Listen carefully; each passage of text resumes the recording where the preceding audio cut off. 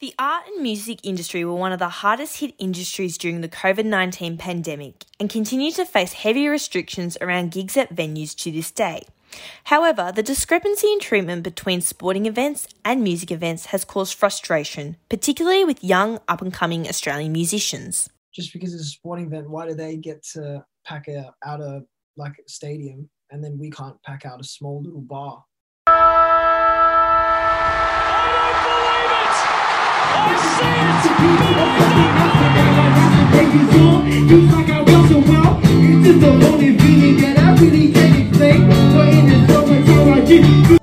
Music. It connects everyone in different ways. Whether you like to party all night to the latest rock and pop hits or relax to gentle melodies of a piano playing, music influences various aspects of our daily lives.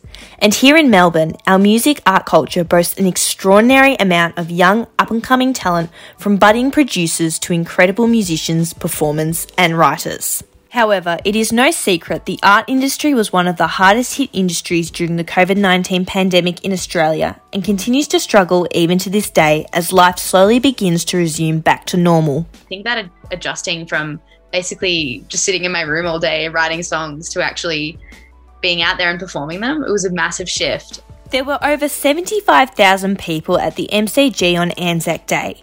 Yet one of Australia's most popular indie rock bands, Spacey Jane, were forced to cancel multiple gigs due to COVID-19 restrictions.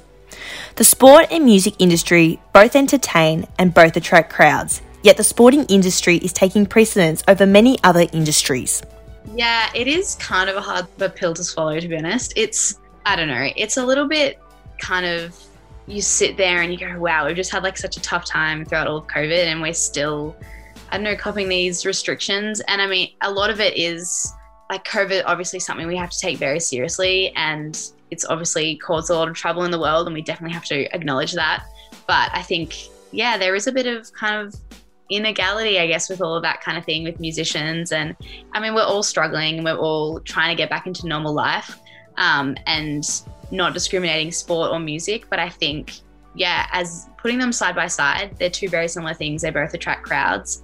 And yeah, I think it's difficult for some musos and just for all of us to kind of see why we still have a lot of these restrictions. Holly Hebe is a young Australian singer, songwriter and music producer who is set on making her mark in the music industry.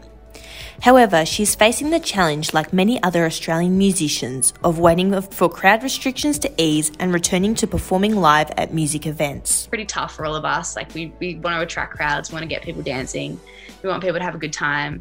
And yeah, it is a bit kind of sad to see that it's taking a little bit longer for us in the music industry. The restrictions also affected the social interaction and collaborative side of creating music, which is crucial to producing quality music, and forced many musicians to take a break. Emerging hip-hop and R&B artist Squid took time off from his music during lockdown because the creative process was not quite the same. You know, there's something special about getting people in the same room. You know, being in the same room together, making stuff. So there's just that chemistry that was missing. We tried to do stuff online, through Zoom, we are now, but it just wasn't the same, and it just wasn't, no one was vibing, you know? So we did take a massive break because of the whole quarantine. During lockdown, it was just a lot of grey areas, a lot of questions that we needed answered.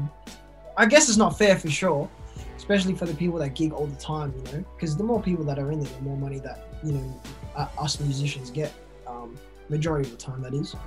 So yeah, I just think, at least if you're going to give the sports world that sort of, I don't know what's the word, but if you're going to give the sports world that sort of vibe, I guess, let us musos and other people in other industries off as well, I think. Kendra Jewell, Panorama.